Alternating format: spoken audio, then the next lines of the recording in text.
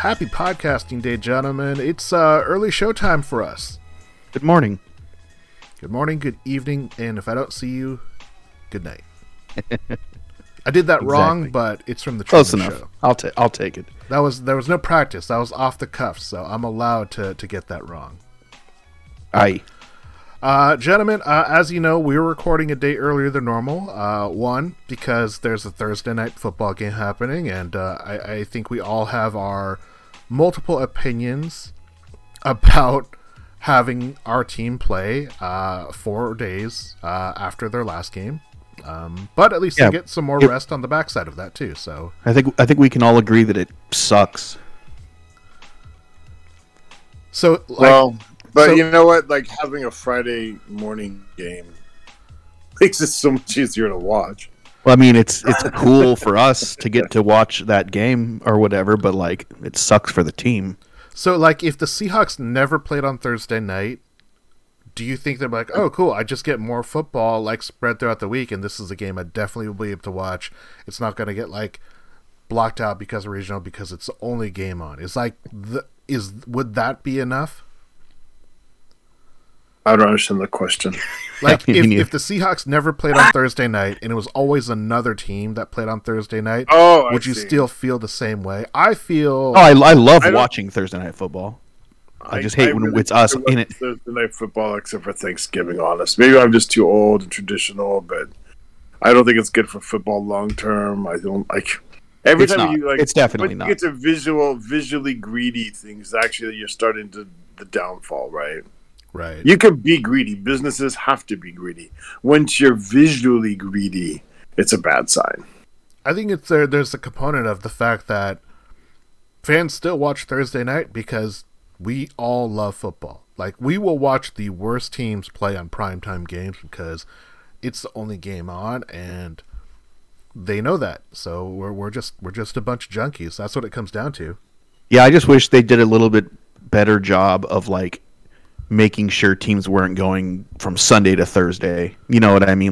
Like if you got to work that out better somehow. If you played Thursday, if after your bye week you always played on a Thursday night, I feel like they could make that work, and that would be really fair because one, as you're coming off a bye, you're not rushing from the last game. You don't have to worry about travel. You have that kind of baked in like extra break.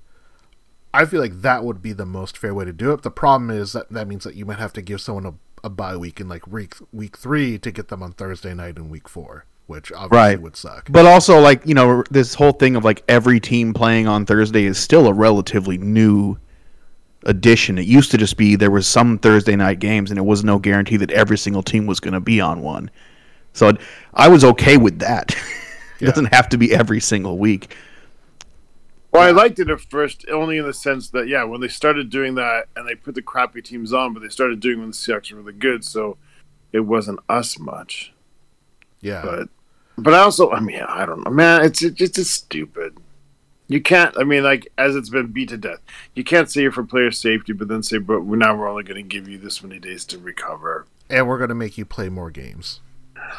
Yeah, that's just... Like, I would wonder what our future football looks like because the 18-game schedule feels like it's on the horizon. Like 17 games is like like 17 as a prime number is cool. I like 17 as a prime number. It's a cool jersey number. But for games played, it hurts me. Like my sensibilities when it comes to like things fitting into 16 was so perfect. Obviously, that's old history. We're not going to go back. We're going to get to 18-game schedule in the future, definitely, because I don't think owners want to pay, for players to practice and fund if they're not going to be able to make actual TV money, which is one of the reasons why they went to the 17 and probably will go to an 18-game schedule.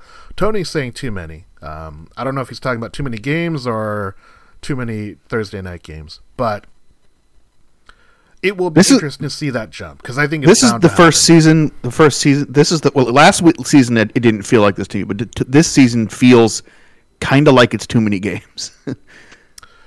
You know what I mean? Yeah. Like the owners have they've contradicted themselves even by expanding the schedule because you know what? Like every week is an extra chance for injuries, and you're making some games unwatchable and so on, right? I mean, everybody was praying the Rams would pick up Baker Mayfield and they did, but I wonder if there's actually a bit of a wink behind the deal there, because they have something like 4 out of the last 5 games on prime time, and nobody wanted to watch primetime Wolford. So, but put Baker Mayfield in there, and all of a sudden, it's a better business. Yeah, but you know You're what? Now Kyler Murray's hurt. Who's going to want to watch Cardinals games with 36-year-old Colt McCoy? No, I want to see Colt McCoy beat a Russell Wilson-led team. I think it's only fair. That's what I want. We have a vested interest in the game, but nobody in Indianapolis does. No, definitely not. But Well, his name is Colt, so there could be something there with Indianapolis. yeah, exactly. True. Weird coincidence. But we got to talk about what just happened. We obviously, I think, we're all What just happened? What just happened? shocked with what happened on that last game. The score made it look a lot closer than it really was, but that opening quarter, that opening half, like Seattle had so many chances to kind of like get back into it and make it really a game. But just their mistakes, their inability to get off the field, their offense, all the things, everything kind of went poorly, except for maybe special teams. And it made it so this team just kind of bullied Seattle, and Seattle just didn't have an answer. So it's kind of, I don't know what it was like when both of you were watching the game, but I kind of had a feeling that, you know what, if we can't make this like a 1-point game at the half, we might not be able to be into it, because Carolina, they were just not, they didn't look like they were tense or pressing or too hyped up. Like they were perfectly in the moment, and I feel like Seattle was the complete opposite. Like everyone was like walking on eggshells, hoping not to be the one to make a mistake. Like Sam Darnold, man. Sam Darnold. I mean, Sam Darnold didn't play great, but he didn't play terrible. He didn't throw an intercept. We didn't force him into an interception. We He didn't force him into a fumble. He threw the ball. I feel like there was very little pressure on him all game as well. I think we had a sack.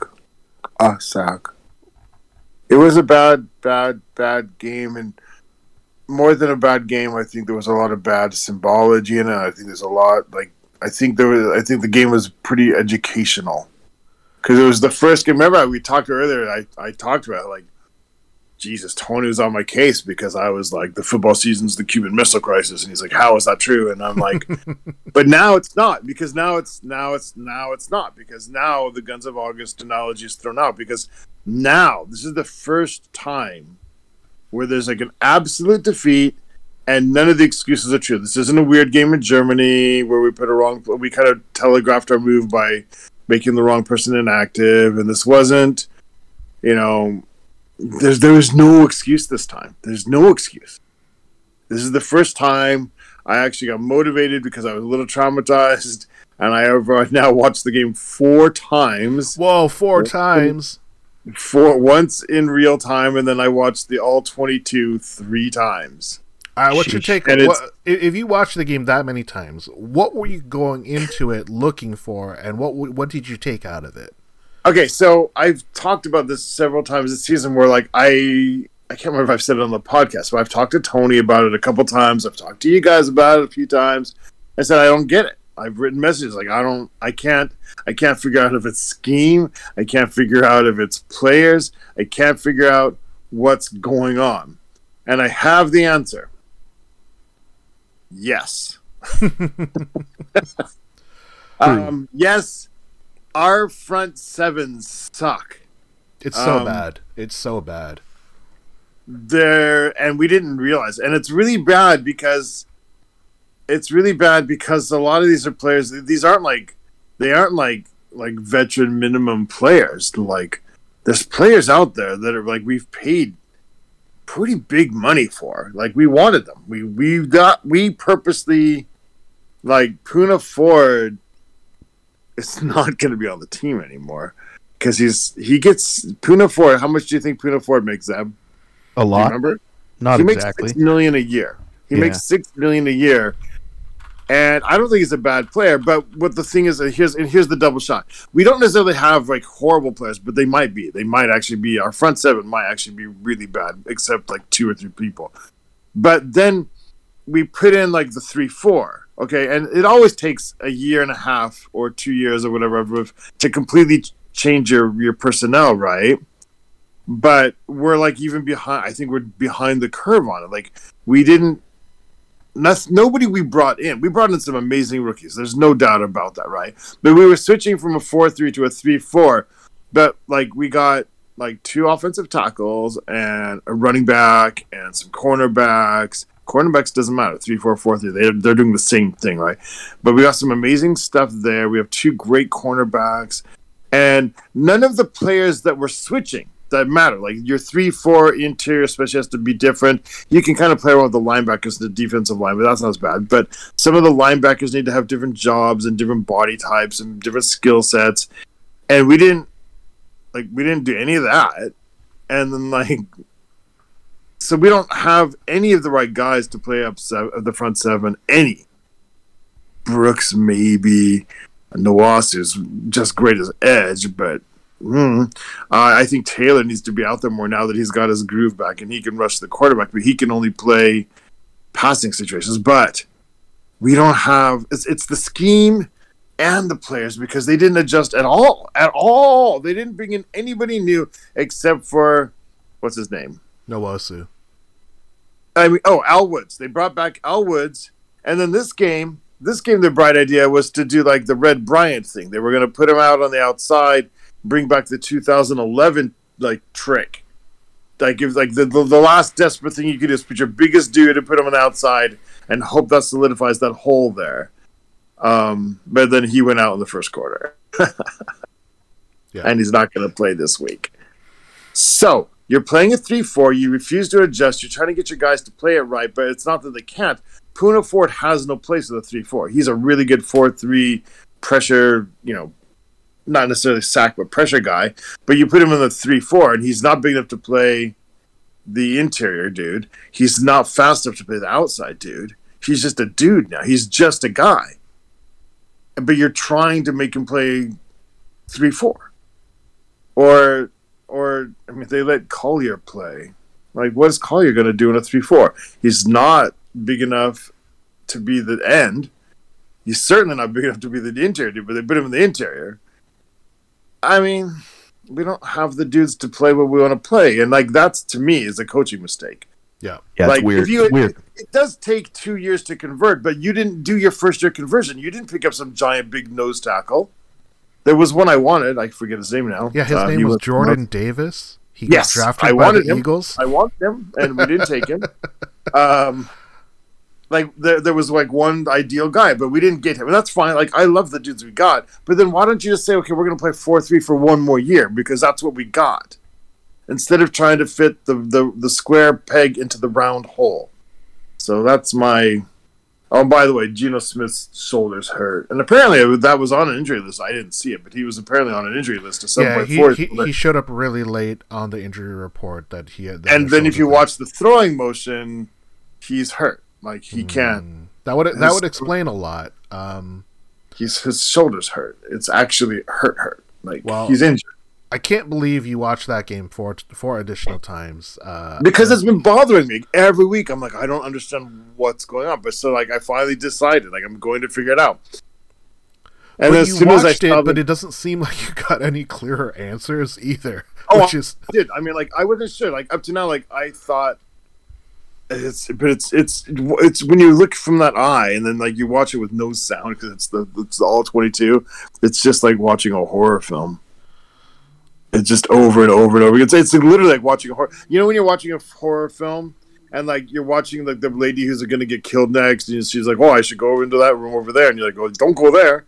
But then she goes there, right? It's the exact same thing. Like you're watching them line up, and I'm like, "Don't line up there," but they line up there, and then like the ball gets run at them like over and over again. Like, don't do that.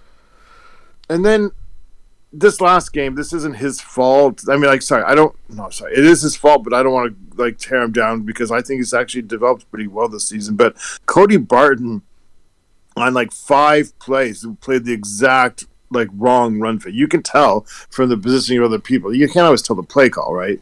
You can't always tell, especially in the front 7, what's going on. But you can see from where like Brooks goes and where like the defensive line like shaded where he's supposed to go, his run fit, and he's like in the wrong gap. And then they run right through it, and there goes another 8-yard gain. You know what? That really doesn't make me feel much better with my Cody Barton hate. But he hasn't been doing that. He's actually, I mean, he's all right, I thought. But then, like, Jesus Christ. And then a couple plays wasn't his fault. But, like again, like, Puna Ford doesn't take up a blocker. He doesn't take up a real blocker, and that's his job. And, like, a couple times, Cody Barton got blown up by like a guard and tackle double team because they both got to the second level because they flattened Puna or they flattened one of the other like undersized interior dudes because Shelby Harris didn't play either. Yeah. And he's not playing this week again. He's not playing the day after tomorrow either. So it's no Woods, no Harris. It's very disappointing, and I think we'll talk a lot about it a little bit more as we go through the show. Let's move on. But I'm already. Thanks, guys. I think hearing you go through and rewatching this game and suffering through the horror film, it's like when you know something bad's going to happen and you can't turn away. That's really what this game was. And I think for the first time this season, this is a game that I feel like, man, we're just not into it. And like every team has had those games where you look at them like, wow, they just don't have it today. Well, the Seahawks have a disappointing showing that really set back their year. The defense can't stop anyone on the ground, and it's really the first time since week 3 that we've seen Geno look a little lost on the offense. With their playoff future still in doubt, we have one of their biggest games of the season on a short week for Thursday Night Football. With the short turnaround, can the Seahawks take advantage, or will the Niners just run all over that Seahawks run defense? This is a Hawkscast.net podcast, and we're going to go to topic number 1. And Ross, I'm going to let you start it off, and I want to know, does one bad week set back the idea of Geno as the answer at quarterback? Absolutely. No, I don't know. No. Let's just say no. Let's just say that's if it does. We're really, really messed up because we have like, if Geno's not the answer, then really, our trade of Russell Wilson and what we got loses like 2/3 level of its how amazing it is, right? If we end up being able to use Geno Smith long term, and plus we got all that stuff, we are geniuses. So I'm going to say, because I don't want to think so, and I'm going to suffer that mental disease where what I want to be true is true, I'm going to say no. But actually, I don't think so. Like I said, I think he's hurt. I didn't think he was lost. I thought that he's what we've said he is. He's not. We're not simply pretending he's Russell Wilson in his prime. What we're saying is, given certain situations, he can be efficient and he runs the offense really, really well. But guess what? Part of the offense is having an effective running game. Wait. But, are you saying that running the ball? Let me get my numbers here real quick. Running the ball 11 times isn't gonna do it. I mean, it might have to be a case in some cases because our offensive line, some of it's like the rookie tackles have somewhat hit a bit of a wall. I think they're not blocking as well, especially run blocking, and that's never been their forte anyway. That's going to be part of their development, right? And our center was always not going to be amazing, and we're on our 4th run. 1, 2, 3, 4. We're on our 4th string running back. I think we're going way running back. backs don't matter. Yeah, we're going past 4th string. Well, see, what? Like Penny's gone, Walker's gone, DJ's gone. So then Homer, but Homer's more like the passing guy. Yeah, Homer's your third down back. And then Jones is one of the least efficient running backs of all time, but he's just safe, right? So he was okay to put on the roster, but he's not like a guy. So, I mean, it's not on. I mean, we never said, like, he's not making money to be like the guy, like, he's not Peyton Manning. We're not pretending he's Peyton Manning. He is, as they say, what we thought he is, and that's fine. But this is why I'm saying, like, we shouldn't be also considering him as like a massive franchise quarterback. You don't give him $40 million because he's a guy who can have success as long as that's the whole point. He's a guy who can have success as long as the defense is doing decent and that there's a running game. Then he's really good at running our offense. And so like he's like an intermediate quarterback. And that's fine. That's great. I've always wanted to run that kind of team. I've always said, get rid of Russ, give me more money and draft picks to play around with, and let's build it a different way. And it should work. But that kind of assumes you're not running on the fourth, string running back who's missing his contacts or whatever. Yeah. So I'm still in with Geno because I was never saying he was Peyton Manning. So I'm fine with him. It's not, we got to build the defense right. Got to give him some help. Got to give him some help, man. It's interesting that you say you got to give him some help, but mostly we're talking about the defense and because it's complementary football. Seahawks, Pete Carroll football is complementary football. The defense has everything to do with the offense and vice versa, right? Right, but that also means that if you're not relying solely on Geno to be your Peyton Manning and throw the ball, I mean, he threw the ball 36 times. Well, that's just like a product of what we have. Like you wouldn't want to do that all season long. But if you go into one particular game because Walker's not done for the season, he's hurt. Like he's coming back, I think. And he's considered healthy as of today. Really? So he's playing Friday or Thursday for you guys? According to my fantasy, yes, he's considered healthy. No way. Oh, a second, really? Because I'm in the playoffs. That's going to help me a lot. Holy cow! Yes, he is awesome. Great. So last game we had to do that. This game we don't have to do that anymore. Cool. Ken Walker's playing. That's going to help. I'm in 2 playoff pay leagues, so that's going to help because I've got him on both. Tony says don't rub it in, but I'm pretty sure Tony has Kenneth Walker in the league that we're in together, in one of the 2 leagues that we're in together. So no, I don't think he. Oh, mate, does he have him in the? Yeah, he has him in the auction league. Tony, I hope you enjoy Kenneth Walker. Zeb, what about you? You look at Geno, and you are much more in the intermediary between Russ and I. We're more on the opposite spectrums about Geno long term. I think we're both very satisfied with him this year. But does one bad week set back or change your perception of what you think Geno could be for the rest of this year, but also for the future? No. I mean, just one bad game, and it has. I probably was the worst he'd looked all season. It's not enough to change anything long term. But what worries me is that he looked this week how we kind of expected him to look because of how he has looked in the past this season. You know what I mean? So if it's just the one game and he comes out, I mean, obviously now we get a Thursday game coming up, kind of all bets are off. But if he gets it together, no problem. But if it turns into a trend where he's just missing throws, again, if he's hurt, then that's a whole nother deal. That's definitely not something that you can even consider affecting the long-term situation. But hopefully it was just a one-off, and we'll see the Geno that we've gotten used to this season going forward.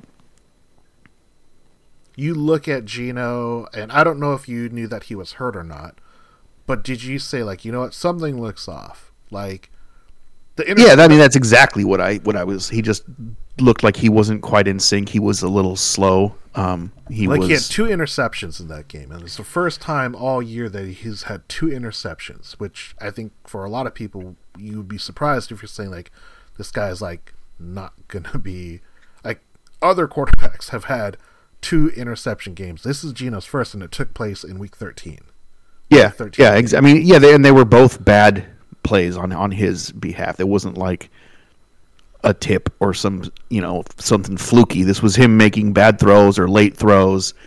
Also, I did notice a couple times during the game that the defense seemed to kind of knew what we were going to do. I saw they were able to cheat a lot, I feel like. Yeah, I saw defensive players react to audibles or changes on our side, and it's like they knew exactly what we were changing to or what we were changing up. Yeah. I noticed that, and I don't have that kind of eye typically. So to me, that means something. But yeah, it was obviously not having a running game is detrimental, and I think that mixed with the Geno being hurt and just having a bad day with his arm, it was kind of the perfect storm. What do you think about Geno still coming back, still playing, and scoring those touchdowns and making it, even though it didn't matter, it was still a one-score game. So you kind of like can save face a little bit and say like, hey, you didn't get completely blown out, but it's still a one-score game. Is there any moral victories? Yeah, well, I mean, he wasn't awful. We've seen worse played QB games in our See that lives. Denver Bronco quarterback last week? Seriously, right. God. And I don't want to jump too far ahead because we're going to talk about this next, but Geno probably played good enough to win that game. If we had a mediocre defense, maybe we eke that one out, Yeah. I think that of all of us, I will always be the most rosy when it comes to Geno. I don't think Geno, I wouldn't consider this a good game because 2 interceptions, especially at critical times, especially where they happened, like throwing a ball expecting a flag, that's not the best way to play.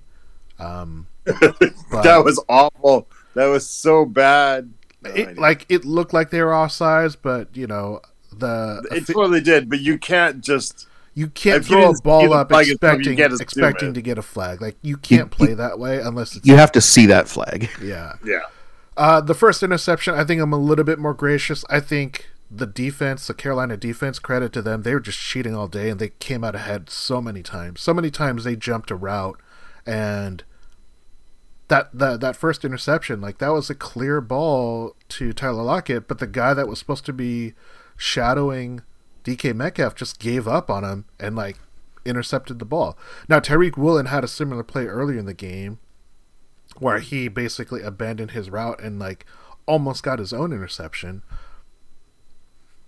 But I'm hopeful that this is a game that, again, we can give a little bit, say like, hey, he's got no run support. He's a little bit hurt.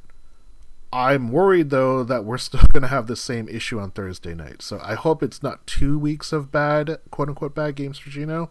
Because I was really confident that after that first interception, he was going to rebound and have another one of his 5-for-5, 75-yard touchdown drives. It didn't happen, but I feel like he's shown that he has that in him. So we're going to move ahead, and we are going to talk a little bit more about the woes of the Seahawks. So topic number 2, Zeb, is the NFL having a run-focused rebirth, or are the Seahawks just bad and teams are just going to run all over us for the rest of the year? I think both of those things are actually true. I mean, I think that we're particularly bad right now at playing run defense, and these teams are like not even pretending not to notice. They're just running and running and running because it just works. It just works every time. They're getting first downs on second down. They're going forward on fourth down and running. They're running at at the goal line. They're not even. It's so obvious that it's going to work that they're just doing it time after time. Now, I did see and hear that the whole entire league has kind of been run heavy as of late. I'm seeing it in the games I'm watching, and that's cool.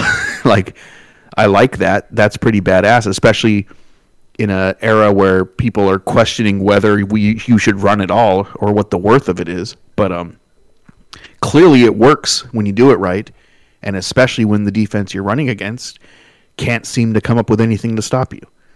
So it's frustrating, and I wish they would do something to to fix that. And I think, as Russ was talking about earlier, the transition to this new scheme is really ineffective against the run at this point based on the personnel that we have. So it's a problem, and I don't see it getting fixed during the season this year. Russ, you watched this game 4 times. You suffered and went through the pain of watching that run defense 4 times in a row, or 4 times in general. Is this just something that teams are just going to take advantage of with Seattle, or do you think that there is like a push because it's the longest season. Running does help your team get a little bit more rest, eat up time of possession, gives your defense a little bit of time.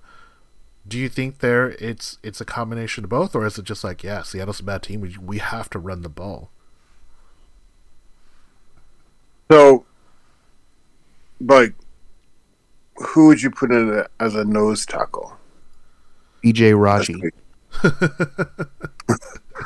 Like, there's, like, we've got a roster, and we've got a taxi squad, and you can look up and down at right now and say, who is my starting nose tackle this week that I think can stop the run against a team that likes to run?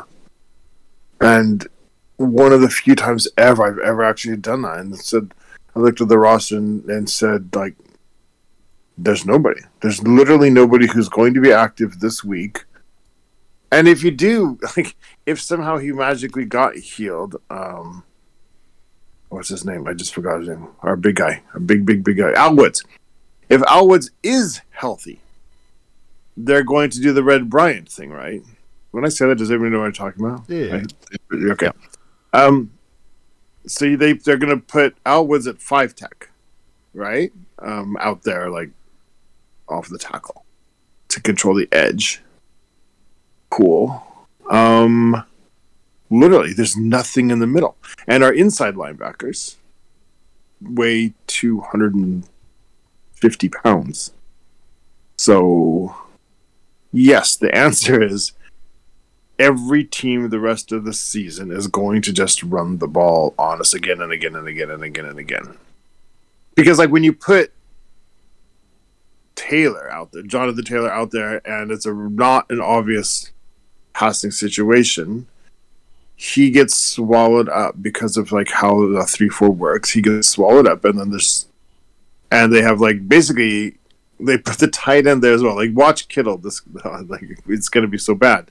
Kittle is just going to, like, own the edge this on Friday, well, Thursday night, and they're just going to run outside again and again and again, and then finally we're going to pull in, like, our strong safety there.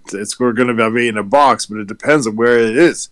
And so our 8th guy is going to come down, and Ryan Neal's going to control the edge finally, and then they're just going to run up the middle, in the A gap and the B gap maybe, but mostly the A gap. And we've got shit to come. What I would do is go all the way back to 2010, 2011. I would actually run in a bandit on defense this week if you could. Just run a bunch of corners. I would put Brooks as the only linebacker. I would put 4 down linemen, and I would play 6 guys to fly around and then hope they can get off the blocks, because you're going to give up something still in the running game, but you're going to give up, like, a lot of 5-yard runs, not 15 and 8 and 9. And then run up a couple, like, free safeties as rovers around. I mean, I feel like that's our strength. We have some defense and legit, like, and good guys in run support even. So I would run that's what you've got. Like, that's all you've got. But they're not going to do it. You can't switch around this one week. And the NFL's generally not that creative. There's too much inertia. They won't do it. But I feel like that's, like, legitimately the only way you could do it. Because then you could line up, you can see where they double up their guys, where's Kittle going to play, and then put an extra, like, safety over there. So when Kittle goes to make the double team block, then you've got a guy behind there just waiting for that. Let them commit to their block, and then you've got one extra guy who can fly in there really, really fast. And that's why I want the defensive backs to doing that. Anyway, the question is, they're just going to run, man. They're just going to run. And why not? Because we don't even have a guy on the roster that can even stop it now. Sorry. Yeah, I feel that sorry. It is kind of depressing going to this, and I feel like I've talked about my concerns about the run defense, like, all season long. Like, we had a stretch where teams that just don't run the ball, they opted not to run the ball, but that was like a short break. If you look at all the teams that have run the ball against Seattle, it's really, really alarming. Like, you're talking about this is our rush defense. 103 yards, 189 yards, 179 yards, 145, 235, 144, 53, 78, 122, 161, 283, 171, and then 223 yards. We are giving up so much ground.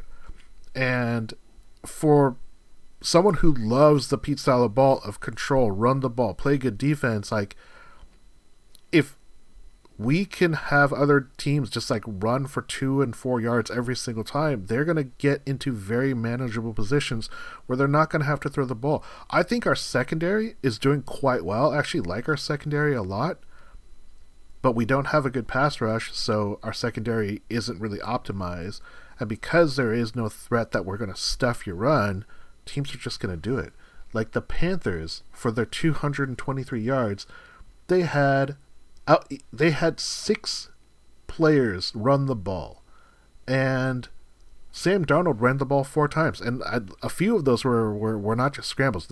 His longest play was a scramble, but that is a problem when anyone and everyone can run the ball. And if there's a team that's going to run with every single player they have on the roster, it's going to be San Francisco, and I think that's a problem. I'm really concerned about it. I'm not hopeful for this game just because I think our run defense is such a big vulnerability. I don't know why a team wouldn't want to take advantage of that. I just don't see much hope. I go up and down the roster. I can't find another answer. I can't find who to plug in. I don't see a defensive tackle that can do it. I wish I was wrong. I hope I'm wrong. Well, I think that's a good segue for us to also talk about topic number 3. So this is the Hawkscast Corner. And Ross, I'm going to ask you, do we need to switch from thinking about the playoffs to the draft? We have 2 first-round picks. Currently, we're slotted for the second pick overall, which is the highest. That's tied for the highest pick that Seattle's ever had. They've never had the number 1 pick. But they're currently scheduled for the second pick overall, and then they would have the 17th pick if the record stands the same. So the second pick and the 17th pick. Should we even be talking about the playoffs? 34th pick. And then that's the 34th pick. And technically it's a little bit higher because there's a forfeited pick in there, but yeah, it's still the second pick in the second round. Was there a forfeited second-round pick? No, so the Dolphins were tampering, so they lost their first-round pick. So, oh my God, that's awesome! So it's still there, but we have number 2. We'll have 217, and technically, the 34th pick is actually the 33rd pick because there's a player that wasn't selected. Wow. I mean, Ross is like drooling right now. I don't really look at the draft. I don't normally look at anything in the draft until like February or March, but I've already been peeking. So yeah, I'm excited. But you can do both. I'm not quite, for all my pessimism about the defense, I'm not quite at the point where I've just given up on the season. We got a really, really brutal final stretch here. We could lose 3 or 4 easily. We're playing like 2 teams are first in their division, and we're playing the only good game we got coming up is the Rams. Like the one like you're just going, okay, we got that probably. But they got Baker Mayfield now. That's a little bit, I mean, it's not like he's a savior, but he won him a game last week. Showed a little bit of life there. But we've got a brutal schedule coming up. So but I'm not giving up completely because oddly enough I've got a little bit of faith in Geno, and I've got a lot of faith in Kenneth Walker, and even against the Panthers, they're actually a good team now, and it's not like they blew us away. It wasn't like we didn't show up. It wasn't like anything like that. There's a couple of weird plays there, man. Like it's a weird beginning of the game. We put ourselves in a hole, but then we came all the way back. We're within 3. I don't know, man. Like I'm not willing to throw. I admit I am looking at the draft. As I admitted, I'm looking.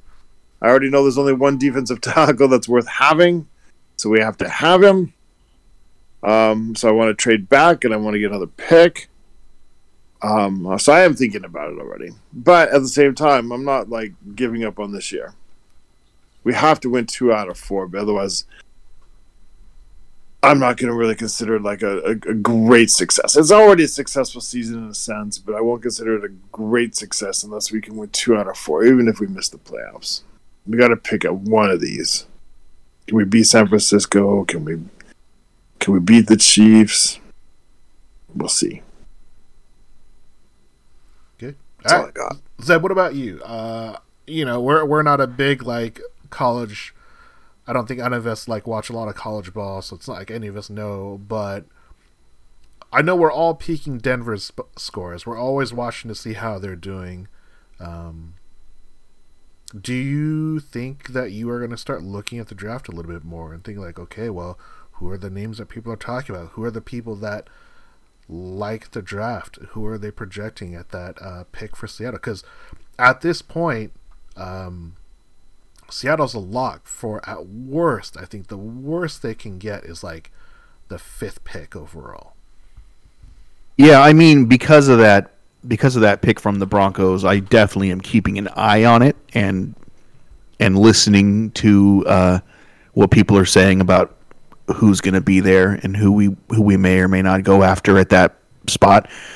But I'm still focused on winning football games. I want to see this team win. I'm not expecting like a deep playoff run or anything like that, but if we were to sneak into the wild card, that wouldn't surprise me. I think we have to remember that this team has been exceeding expectations this year and overachieving a bit. And just the fact that we still are in the potentially in playoff contention right now is more than most people thought would happen. So, I want to win every game. I really do. The draft is fun. But I'm never hoping that the team loses for a better draft position. I love hoping that the Broncos lose so we have better draft position. That's fantastic. And that's going to be something fun and exciting from here on out. But I'm still into the football. I'm still into the games. I still want to win. I still want to see this team perform well and improve even when things aren't looking so great at the moment. And if we get gifted a playoff game, even better. That'll be awesome. It's not my expectation at this point, but I'll still be rooting for it. So I'm focused on football, but there's definitely sort of an overcasty interest in the draft. It's cloudy with a chance of playoffs. Tony chiming in on the chat says it does not, and why should it be any different in regards to focusing and switching from the playoffs to the draft? Birdfinger says, I love Geno, but shouldering this team with this defense is asking too much. Time to move on to the draft. And then Tony chiming in, stupid Texans cooking it. Rest in peace, Mike Leach. But yeah, I don't know if either of you watched that Houston game. They had like first and goal from like the 3rd, and they couldn't punch the ball. I thought they got the ball on 2nd down, but they ruled him short. I don't know why. But then they tried to punch the ball in on a 3-score game to seal it, and they just got Dak just like marched down the field with them. So yeah, that was disappointing. But again, we're not talking about like our team, so it's a little bit different when you're actually looking for the Broncos to suck so hard that they're going to get the number 1 pick. I am in agreement that I don't think you necessarily like switch, because the thing that I'm enjoying at least about this season is it's a flawed team, but it's fun. There's a lot of things that they're doing, as maddening as it is, because it's the same thing again and again. There are a lot of things that are still really fun. Like Tariq Woolen is so fun to watch. When he makes a play on the ball, it's exciting because he's like that Richard Sherman, where he's like he could intercept the ball so often if teams try to go at him, and teams still have chosen that they don't want to, which I think is great. Geno's playing really well. This last game notwithstanding, the tackles are doing well. I'm excited about them. There are a lot of things that are not exciting, but overall, there are more positives to look for the future, and that means that they could build off of that. So if they can squeak out 2 more wins, they might be in playoff contention, because a lot of the other teams are playing against themselves. So the Giants and the Commanders, like they're probably going to knock one of themselves out. The Cowboys are locked in for a playoff spot because they're not going to catch Philadelphia, so it's really fighting between, of all teams, the Detroit Lions, the Commanders, the Giants, and the Seahawks. They're fighting for those last two spots. So I think that's pretty crazy to think about this late in the year. So I don't think it's time to switch yet, but if you're peaking the draft order, it's not a bad place to go. But fun on both ends. On both sides, you could say. Exactly, both There you sides. go. All right, well, let's go to the final topic of the night. It is the San Francisco 49ers. And, Zeb, I need to know if the Niners can succeed with their third-string running back, is our personnel working? Ross earlier talked about it and said, like, he looks at that defense and there's no one on the team that's going to make them better. There's no one that we're just, like, hiding in the wings. But the Niners, they're not losing a beat offensively. They went from Trey Lance to Jimmy Garoppolo, who, again, is a very, very good starting quarterback. But now they bring in Mr. Irreverent, and he's throwing up touchdowns. He's putting up better performance than Tom Brady. Is our personnel working? If that's what San Francisco can do, if that's what Carolina can do, if Carolina could run in all these running backs that are not Christian McCaffrey, do Seattle fans and the Seattle as a franchise need to think about what they're doing? Well, I mean, I think that, I think we're in a little bit of trouble here. But also, look what that 49ers team just did. Now, obviously, Brady is having not the most Brady-esque year of his career, and things, it might be sunsetting on him a little bit, but I mean, they didn't stand a chance on Sunday against the 49ers. They just completely clobbered them. And that's with their third or arguably fourth string quarterback. It seems like this 49ers team, based on what I've seen, if they could have stayed completely healthy this year with whoever their best case scenario at quarterback is, this team is really, really good. I honestly think they are probably they're probably going to end up in the NFC Championship game. And look at all they've had to deal with injuries at the quarterback, particularly. That defense is just good, fast, mean, disciplined, and even despite everything, it just seems to work. And so I me, and I'm optimistic, and I'm always going to pick the Seahawks to win, but I have a really bad feeling about how ugly this game could be on Thursday. It was 35-0 before the Bucks scored. And we lost to Sam Darnold. And the Niners are on a 6-game winning streak. Ross, you look at the Niners, you look at the roster construction, and you say, like, man, is that something Seattle should be looking at? Is that something Seattle should be coveting?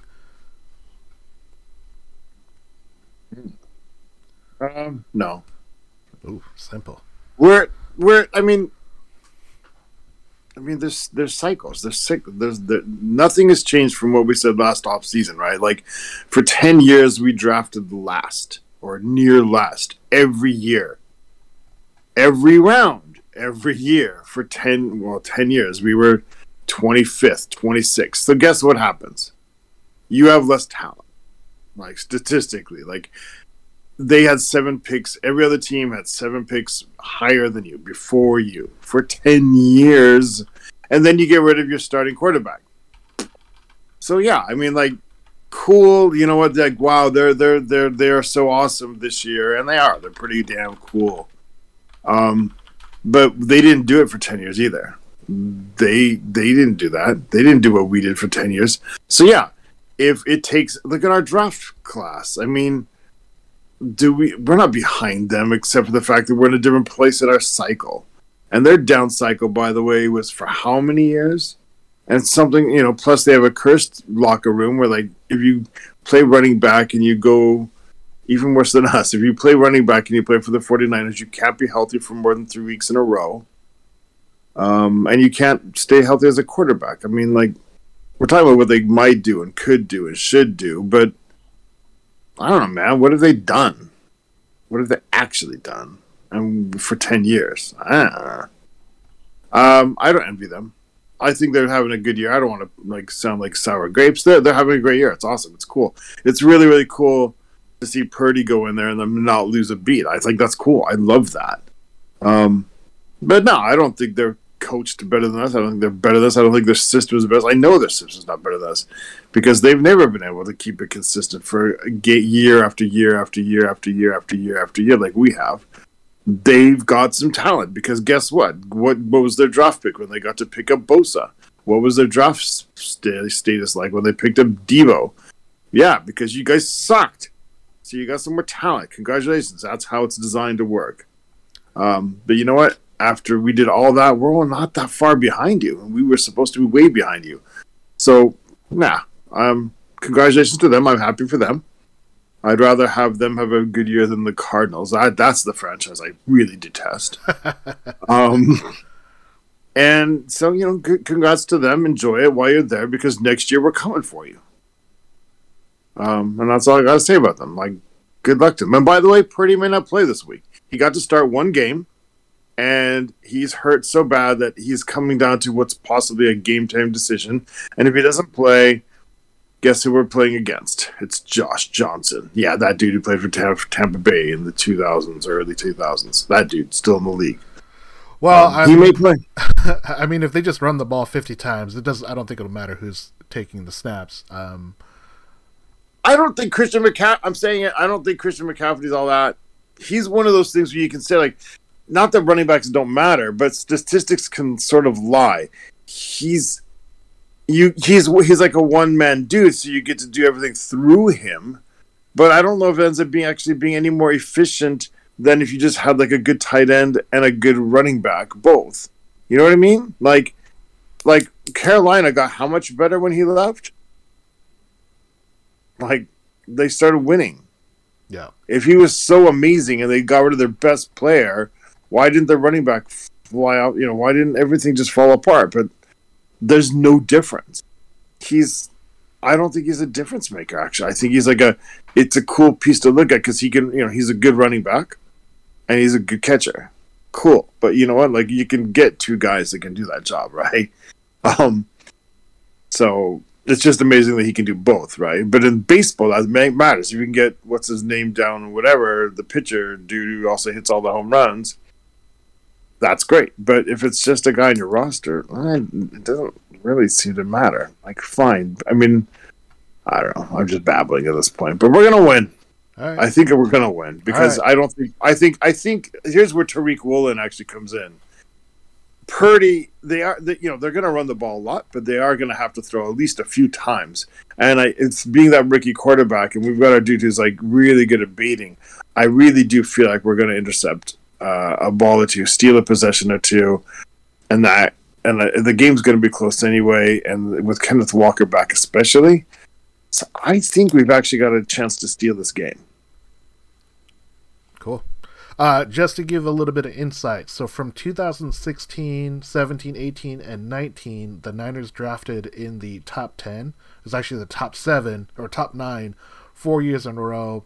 Then they had the 14th pick, and then they traded up for the number 3 pick to get Trey Lance. So they have definitely been drafting, and they have a lot of high picks. I mean, you have to go back to when the Seattle Niner rivalry was in its heyday, was only the last times that they were really drafting in the back half along with Seattle consistently. So thank you for the actual numbers, but yeah. But yeah, I think that is I think that's something that is hard as a fan though to kind of look at, because you're looking always at what is the performance, not so much as like how did you get there.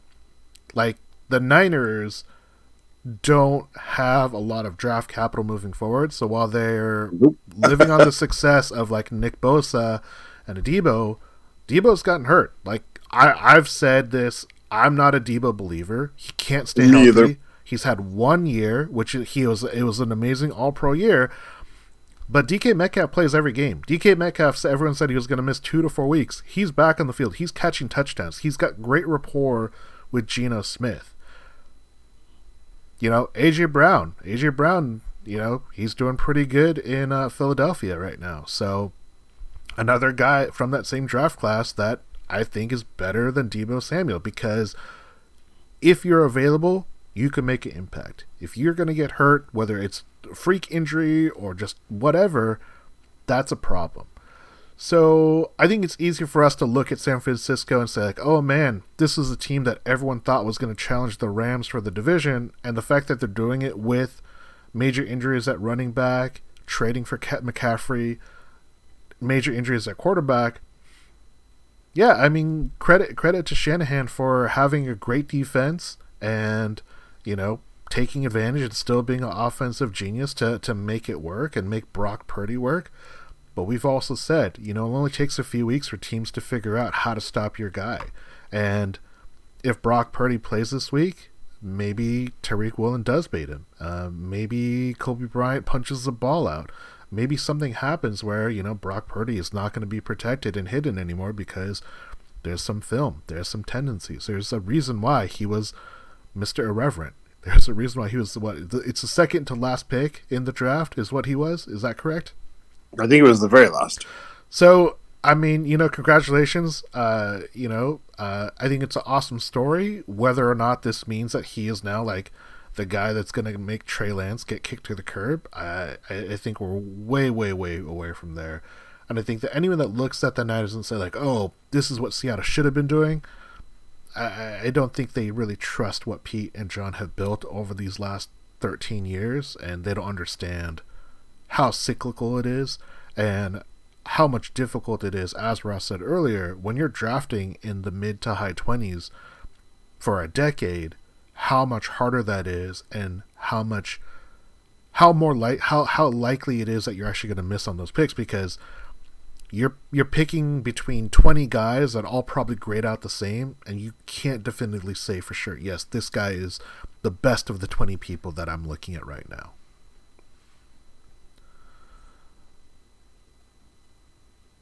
Any more any other ideas or topics about the 49ers before we move on to some predictions? I hope we win. Lance. Yeah, I hope we win too.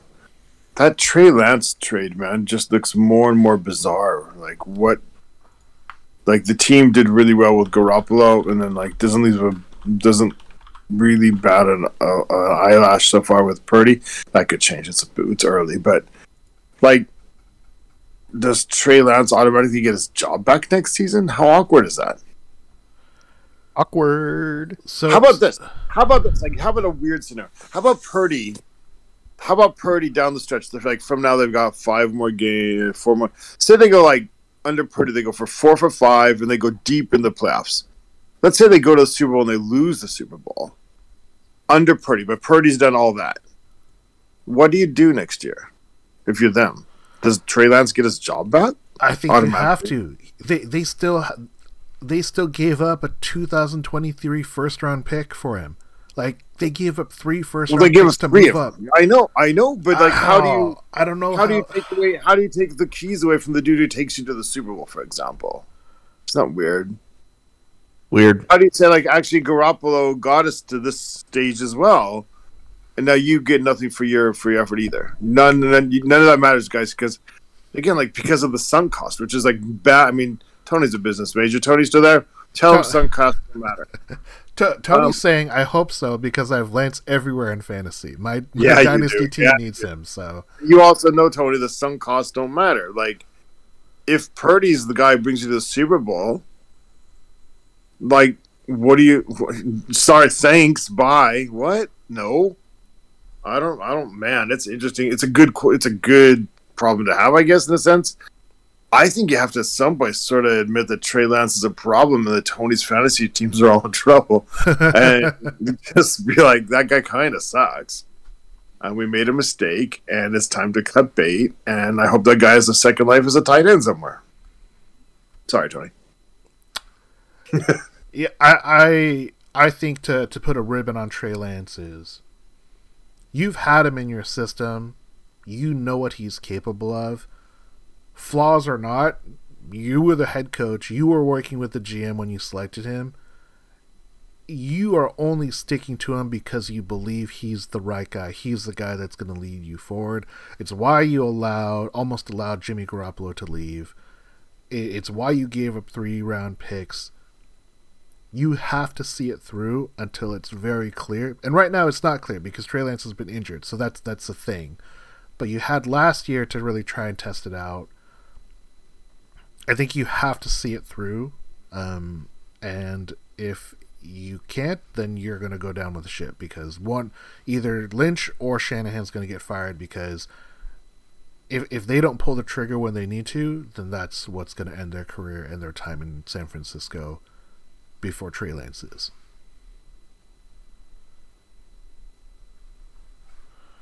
All right, let's get on to some predictions then.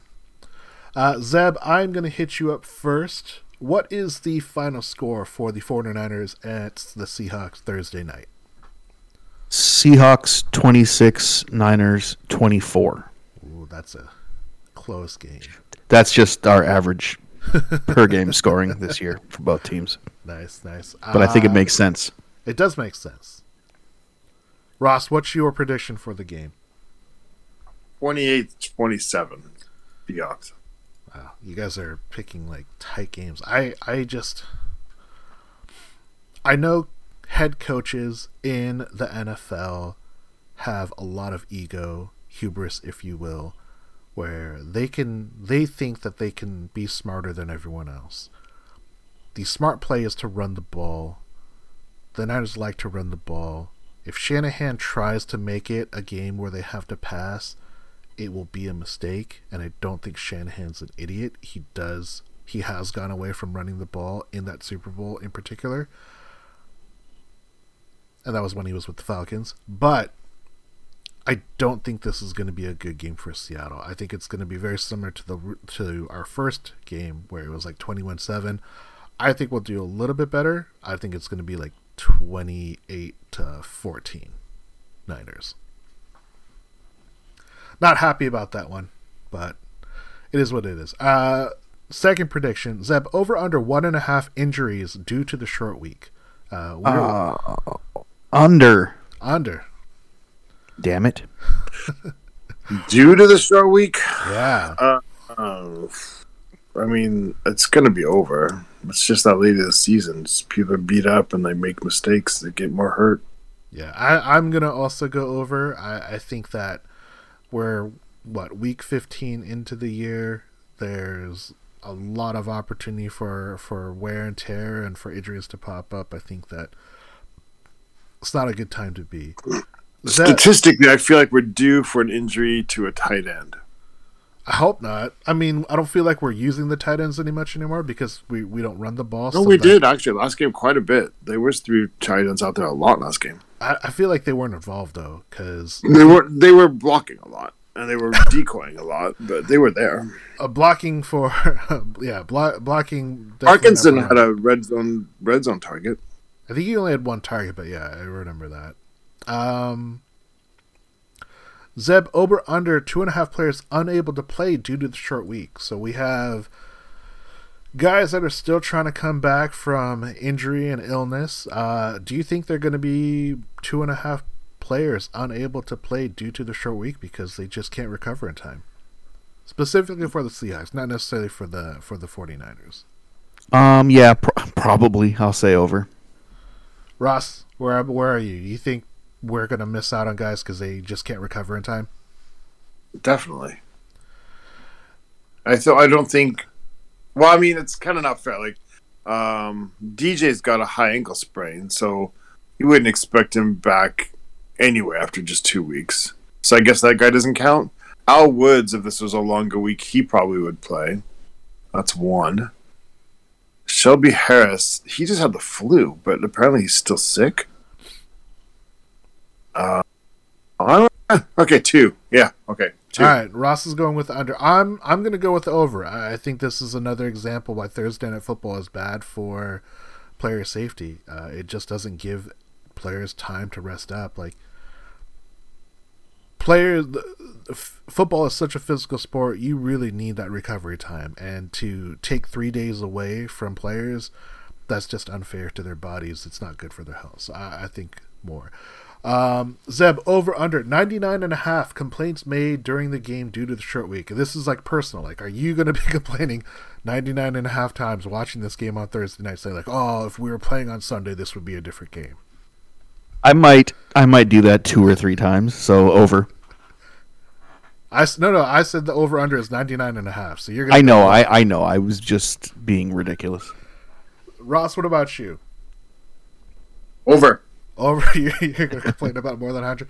I think I'm going to be over 100 because the first time someone like takes too long to get up from under the pile, like, that's it, I knew it. Thursday night, we're just screwed again. Thanks a lot, NFL. Roger Goodell screwing us over. So, yeah, I'm going to be very, very high up there. Zeb, our final prediction for the evening, over under 1.5 turnovers for Mr. Eugenio Smith.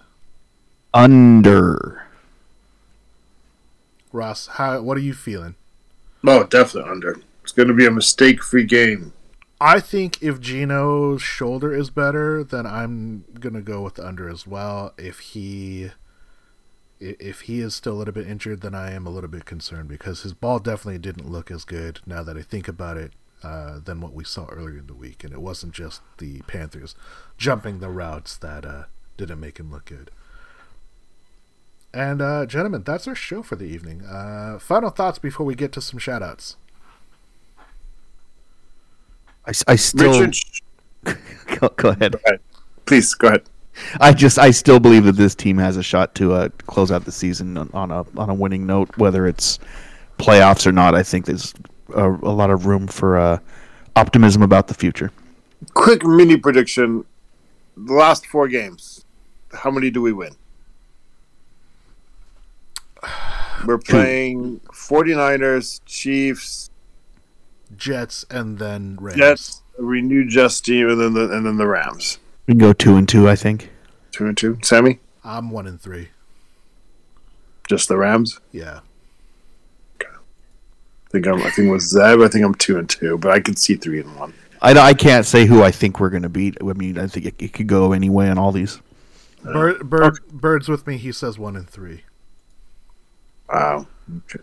And I want to make it clear. It's not that I don't believe in the team. I just think that we're flawed for this year, and I think we know what our issues is. We know where we need to get better, and I think that's where the draft and free agency and retaining the right guys is going to make it so that we can. This is a team that I'm excited for 2023. There's so many things to be excited for. I'm not down on this team at all. I just think that we have a really, really big inefficiency to exploit, and I think a smart team will take care of that. I think I'm excited for 2024, to be honest. Oh, I mean, yeah, I'm always excited for football, but I think just in general, the foundation of what we're doing, because 2024 we might have a new quarterback, and I think that could be really exciting too. I'm just saying, everybody earlier this year when we were on our run, we were like, "Wow, this is like 2012." Maybe the next, I don't think so. I think next year's our 2012. It definitely lost that 2012 feeling as of late. We're definitely not trending up. I don't feel like this team is making a definite statement and progressing in a certain direction at this point. I don't think. Yeah, I mean, we could be that 2010. This could be our 2010 year. Gino is our Matt Hasselbeck and Clipboard Jesus all wrapped into one, and then next year will be our 2011 season where our defense is a lot better, but we just the offense wasn't good, and then 2012 we just get a quarterback and the defense just clicks. That could definitely happen. It could be our 1978 season where we we think we're pretty good, but then next year we think we're pretty good, but then it never really goes anywhere. But we've got an interesting story at quarterback and a couple of good receivers. I was negative. Yeah, 1978. -3 at the time. Last thing I want to point out to everybody is Richard Sherman is going to be on Brock and Salk at 8:30 in the morning. I guess for your Wednesday. Yeah, for your Wednesday.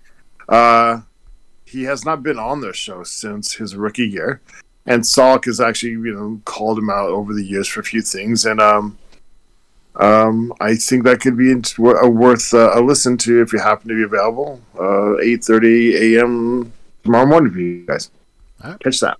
Nice. If you don't catch it live, obviously they replay their show, or it's available as a podcast on their app. Yeah, I listen to it as a podcast now and again. Look forward to the highlights, the cliff notes, if you will. I'm kind of stoked.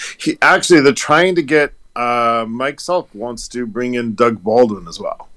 Like, they've not always gotten along, and Mike Salk's had some things to say, but he's actually gained a lot. With Russ being gone and few people saying some few things, and KJ joining the show and kind of shining a light on behind the scenes things. I think Mike Salk has actually kind of learned some things, and he was always on Russ's side, but has learned some things. Like, not that he's not, not that he suddenly thinks Russ is the devil, but more perspectives, kind of got more of what some people were trying to say, and I think it'd be really cool if Mike Salk could get Doug Baldwin on as well eventually. So I think Richard Sherman's like the first step in that. I'm looking forward to it. Interesting. All right. Yeah, and that's it. All right, gentlemen, time for some shout-outs. Shout out to Tony, our faithful listener. Shout out to all you guys. All of the people that make this happen. Shout out to all of you. Shout out to everybody who made their fantasy football playoffs, and my condolences to those who didn't. I split my leagues this year, half in, half out. I went one. Shout for out three. to you guys. Well, I went 1 for 3 in fantasy playoffs. Fantasy football has been over since September. Shout out to Tony. Shout out to Bird. Shout out to Ross and Zeb, who are instrumental to this podcast. It's always fun. It's always great to talk about the Seahawks.